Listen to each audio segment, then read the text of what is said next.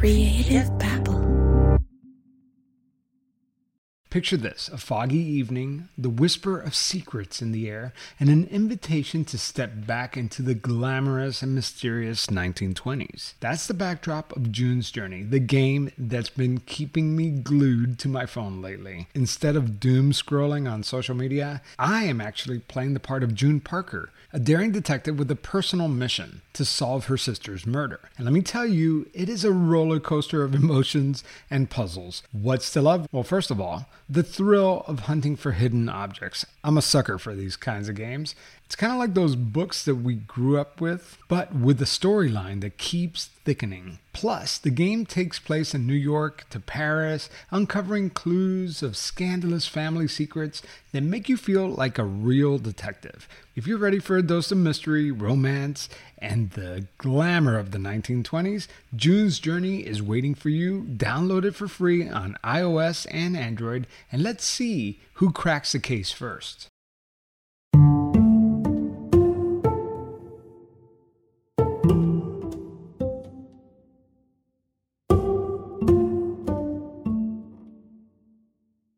What was the first sign that you started realizing that this smells like bullshit? When I first went out, very first night I went out with him, it smelled like bullshit. There was a scent, an aroma of bullshit hovering. This is Abby Elling, and she's telling me about her first date with the man we'll call the commander.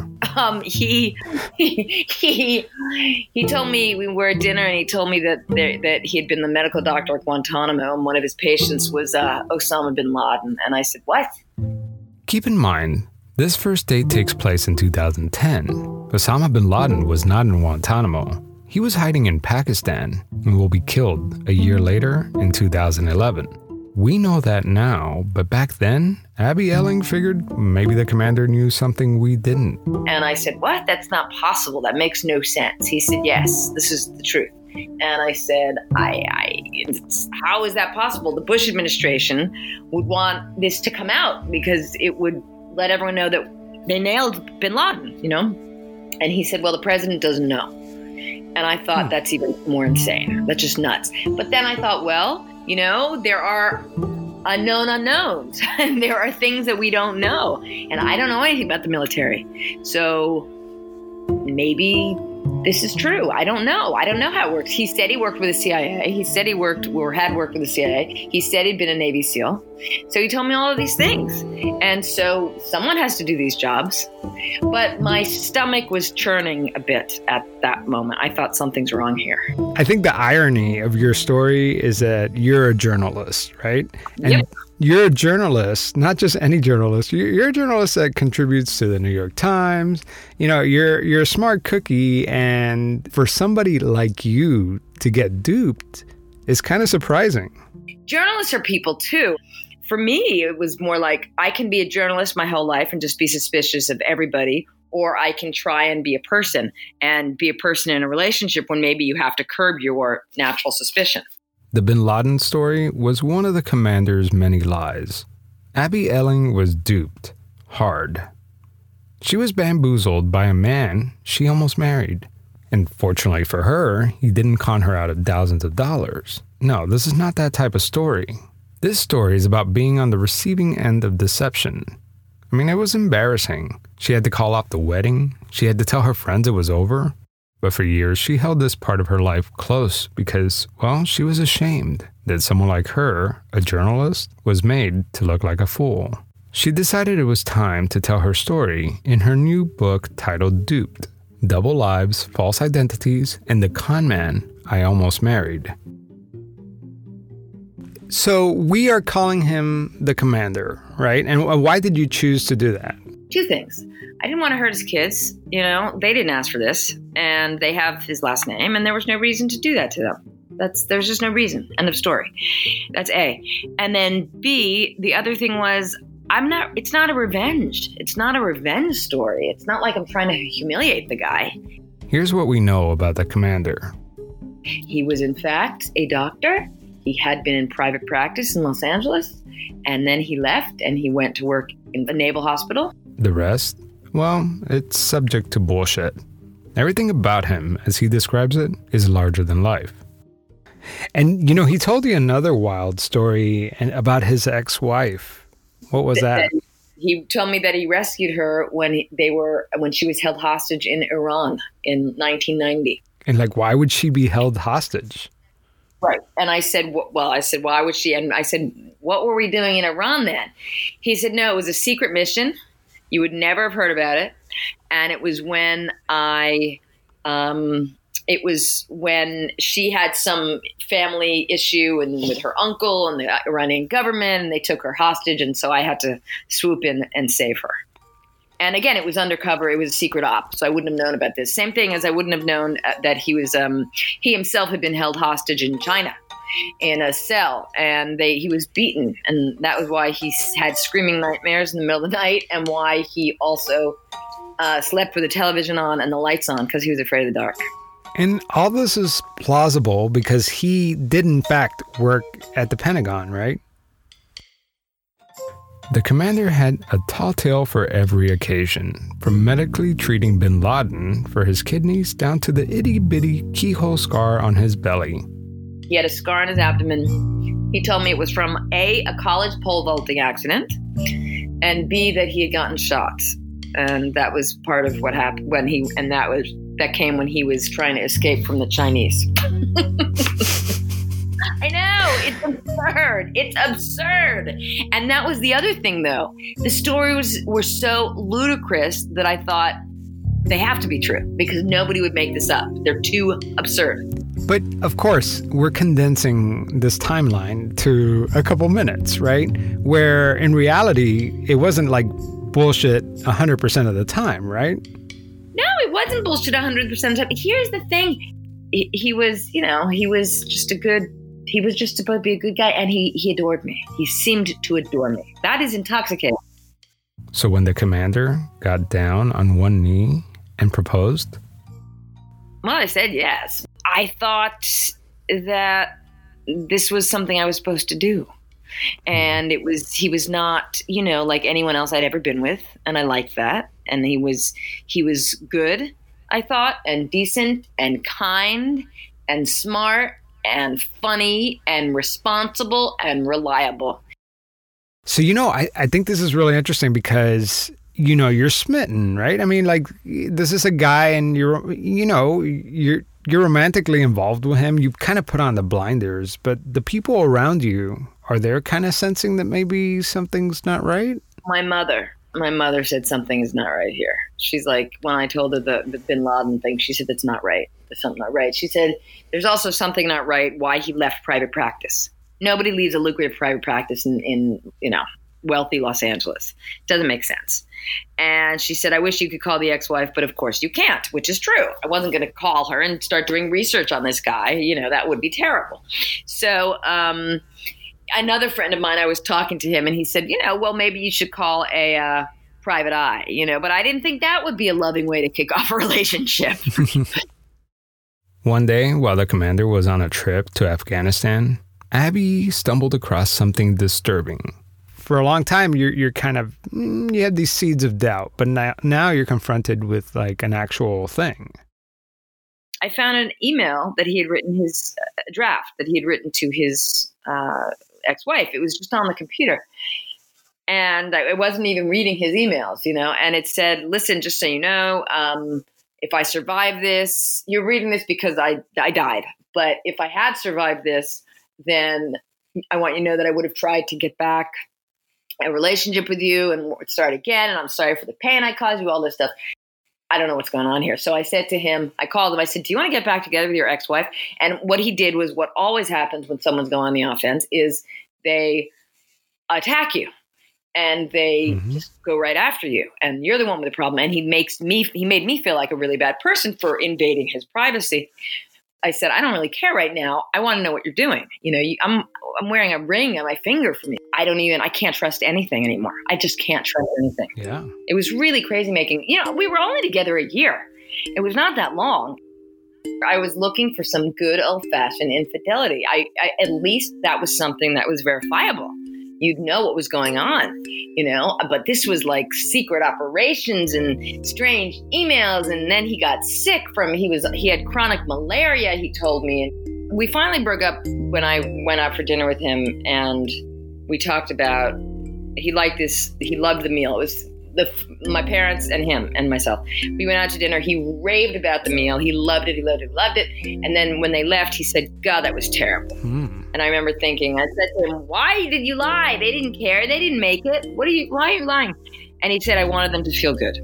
And I just thought, that's absurd. And that's when I realized if he could lie about something so inconsequential and stupid, he could lie about anything.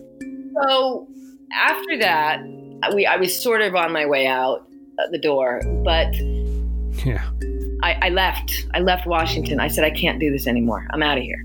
And I left. I went back to New York City. And that New Year's Eve, I was going to go out with friends. And I remember thinking, again, I'm a really bad person. And I said to him, okay, well, let's meet in New York and you'll come out with me and my friends. And he said, I can't, because there's a chemical attack in the water in New York, and I have to come up and deal with it. So I can't hang out with you. And that was that. And he later told me that he had helicoptered into the city and then he helicoptered out. And I just thought, okay, yeah, not this is just nuts. I'm out of here. That was the end. I mean, it's plausible. Everything that he says is plausible. I mean, there's probably all sorts of things that we don't see in the background of these like unsung heroes, and he could have been one of them, but he could have been. Thank you. He could have been. That's the thing. Thank you. I appreciate you saying that, because he could have been. Well, because you know why he could have been? Because he all his lies were grounded in enough truth, right? So like if he didn't work for the Pentagon, I think he would have been like, whatever, dude. But he kind of did work for the Pentagon. And that's where all these things happen. That's right. That's exactly right. He did. He did work in the Pentagon. And I met some of his colleagues whom he worked with, who, I met his colleagues he worked with. I met, again, his siblings, his kids, who knew everything about him and his job. Yeah. The relationship may have been over, but what was the commander trying to hide? I mean, there was no way to tell. But one day, the mystery was solved when Abby got an unexpected phone call. I got a phone call from NCIS, Naval Criminal Investigative Service, and it was there was a doctor who was writing prescriptions for Vicodin, Viagra, Cialis, all sorts of things, and he was using my name. I was one of the names he was using. Did I know this doctor, and did I have a prescription? And I said, no, I don't. I know this guy, but no, I don't have a prescription. He was using my name. He was using people he worked with at the Pentagon. He was using his dead mother, his dead father, he was making a patient's. He was trying to get drugs. And so he would go and say, I'm Dr. So-and-so, and I'm picking up medicine for my patients. To this day, Abby doesn't know if he was using the drugs for himself or trying to sell it. But what we do know is that the commander was arrested and sentenced in 2012. He lost his medical license and was eventually discharged from the Navy. He avoided a trial and took a plea deal and was sentenced to 2 years in prison. I, had to go make a statement against him. Other people did too. And I kicked it to journalist mode. That's when I found everything out. When I made this, that's what I called his ex-wife, and I called people he worked with at the Pentagon. And it turns out that the commander had not one, but 2 ex-wives and was engaged to another woman when he proposed to Abby. But what I want to know is why Abby? Why did he choose you? And that is the $1 million question. And because I said this somewhere on, I think it was the Today Show. I said, because if you're going to dupe somebody, you dupe someone with a lot of money, right? You might as well get something out of it. I mean, I'm charming. I'm adorable. I'm a lot of fun. I'm, reasonably intelligent. I don't know. Maybe he wanted to be around that. On the other hand, I'm a pain in the ass and I ask a ton of questions and, I don't know what he wanted from me. I don't know.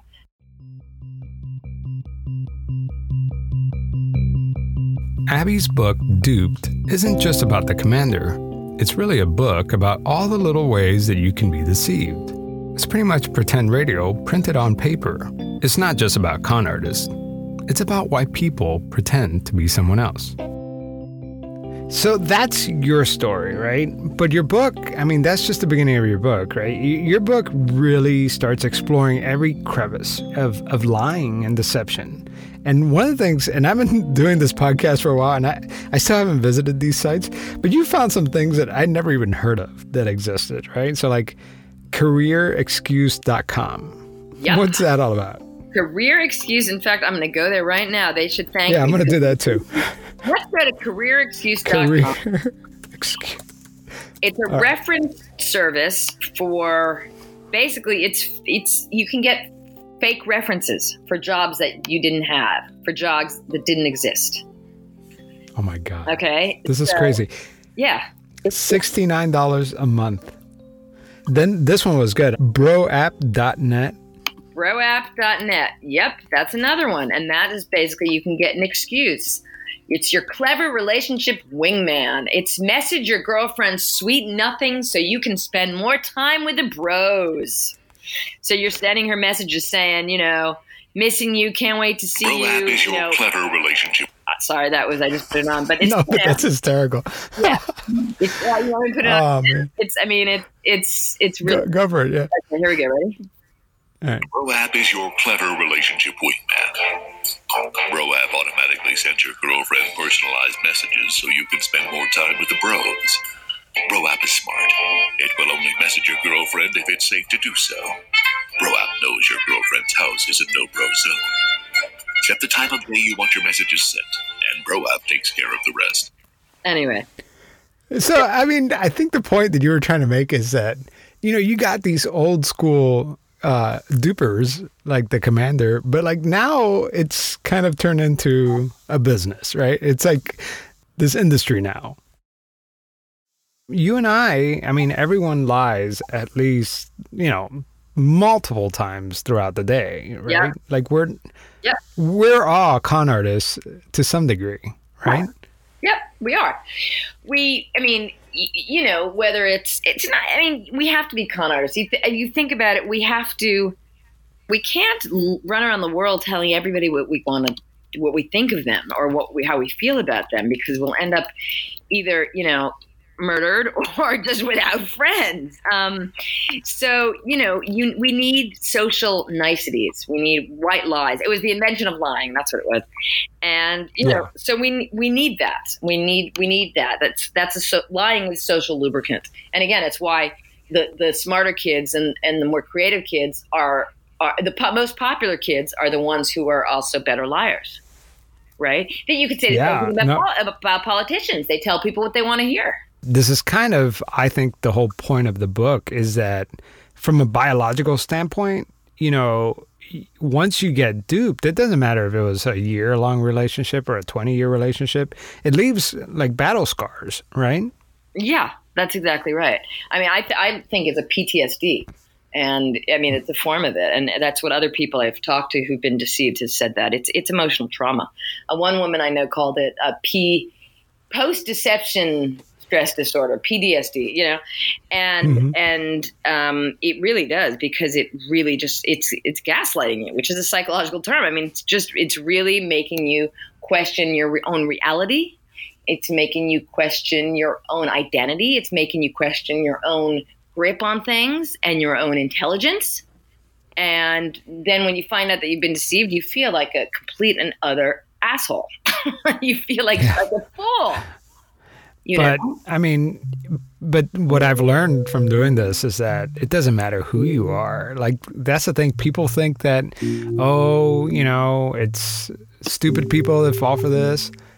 I've met so many smart people that once they're in it, it's like quicksand, The smarter you are, the more you think you cannot be duped because you're so smart. Mm-hmm. And you think you're invulnerable. And so which pulls you down deeper. Right. Because it would never happen to me. I'm a journalist. I'm smart. I have, I can suss out deception. Yeah. And then boom, it happens. You're a prime target. I'm prime target. Prime. But I found, just by doing this show, that like I interviewed a woman who preaches to people that they should give bleach enemas to their kids to cure them from autism. Mm-hmm. And I got the sense that she really believes that. And like this cult leader, she really believes her stuff. And so I'm thinking, in order to be a really effective con artist, you really, really have to believe it. You have to believe it. You know? That's why I think that this guy, the commander, believed his lies. I think he absolutely. I mean, he slept with a tennis racket next to the bed. Because he thought that would protect him from the bad guys if they came in. He legitimately screamed in the middle of the night. He had these screaming nightmares that he told me was from being held hostage. Yeah, you were talking about a study that they found that the brain adapts to dishonesty. Isn't that fascinating? So like maybe biologically the first time you lie, that there's something physiologically happening in your brain that would make, you have a physical reaction. But if you continue to lie, what happens? Right. If you continue, eventually you'll believe that. And it's a study by a woman named Tali Sharot.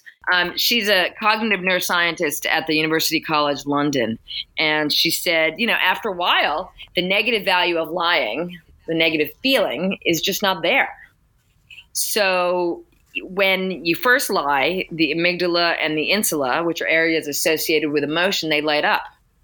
But by the 12th time you do it, the brain is acclimated. So it's gotten used to it. I mean, that is just, think about that for a minute. That makes a lot of sense. Yeah. Yeah.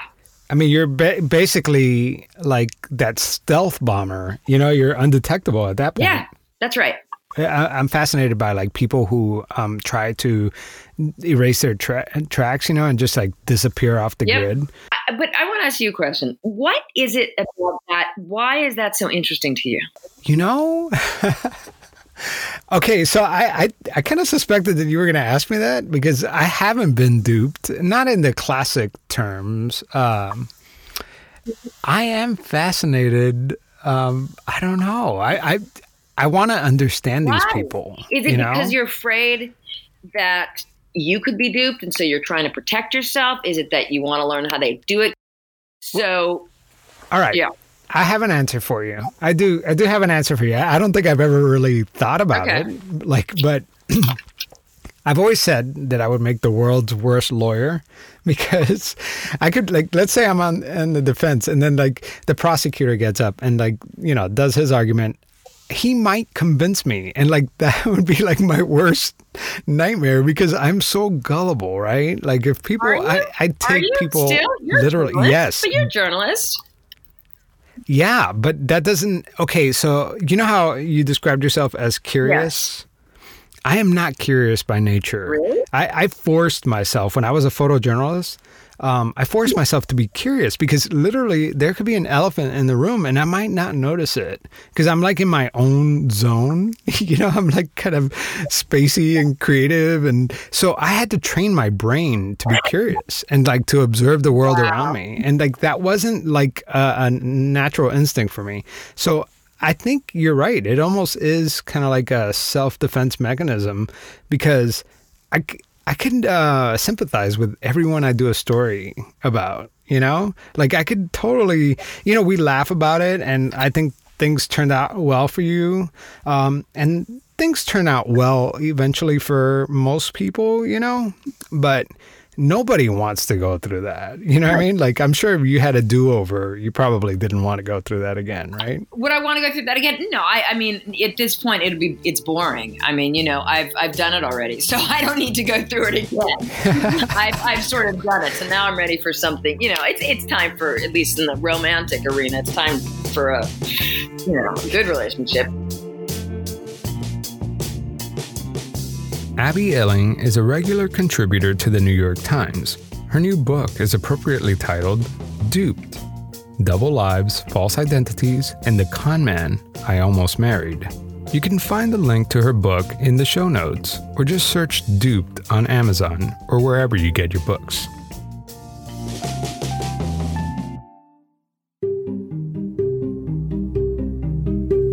Next season on Pretend Radio, I'm not going to talk to just one fugitive. I'm going to talk to 3, all with very wildly different stories. Like this woman. The label that I got was the soccer mom. I was a stay-at-home mom, just doing volunteer in their classrooms and taking them to soccer. And now a housewife living in the suburbs, keeping it secret that I was a fugitive. But, on the surface, you're just ordinary suburban family. Did your family know about your secret life at the time? Well, no, not at all. When do you bring that up, by the way? And she was on the run for almost 30 years. She was just a suburban mom, very unassuming. How did she get away with it for so long?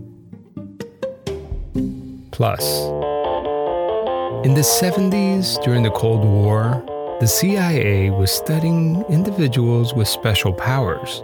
They were hoping to use their abilities for psychic warfare. The Soviets had psychics lined up and ready to go. It was the arm race of the mind. One of the CIA's subjects was a man named Uri Geller. What the CIA believed, and the scientists there believed, is that if they had 7 or 8 Uri Gellers, they could probably dematerialize an entire city. Now, I'm urging you to read this, because this is actually in the documentation of the CIA. And I know it sounds so science fiction, and go to the CIA reports and read what they say. I mean, these are actual CIA studies.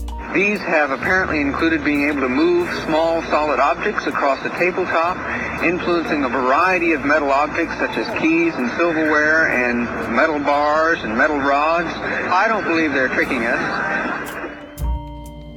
The government can't be fooled, right? Well, maybe.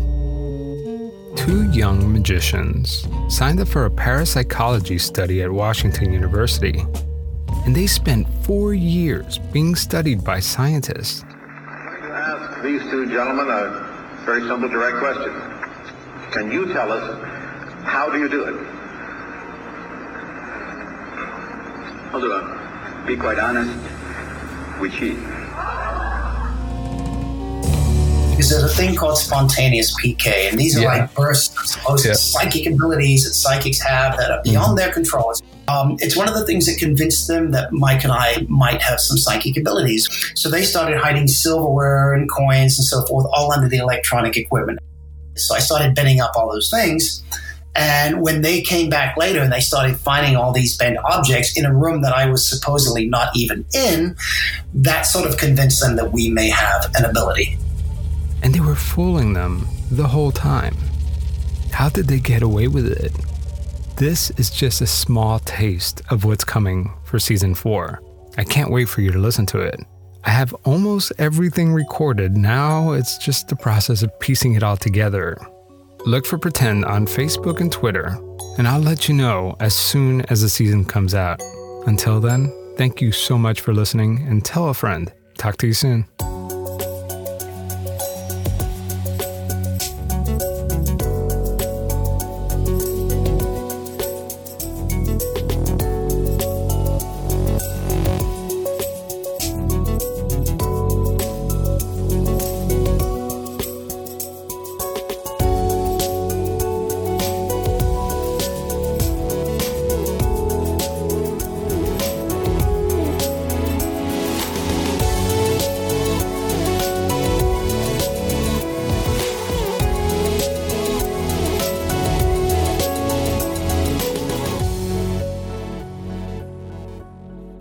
Hi, I'm Joel. And I'm Phil, and we're the co-hosts of Florida Men, a true crime comedy podcast. Each week on Florida Men, we bring you stories from the shady side of the Sunshine State, starring America's most prolific criminal, Florida Man. Stories with headlines like Florida Man carrying live alligator chases people in a convenience store. And Florida Woman calls 911 on a possum. You can find Florida Men on Apple Podcasts, Google Podcasts, Spotify, or wherever fine podcasts are found.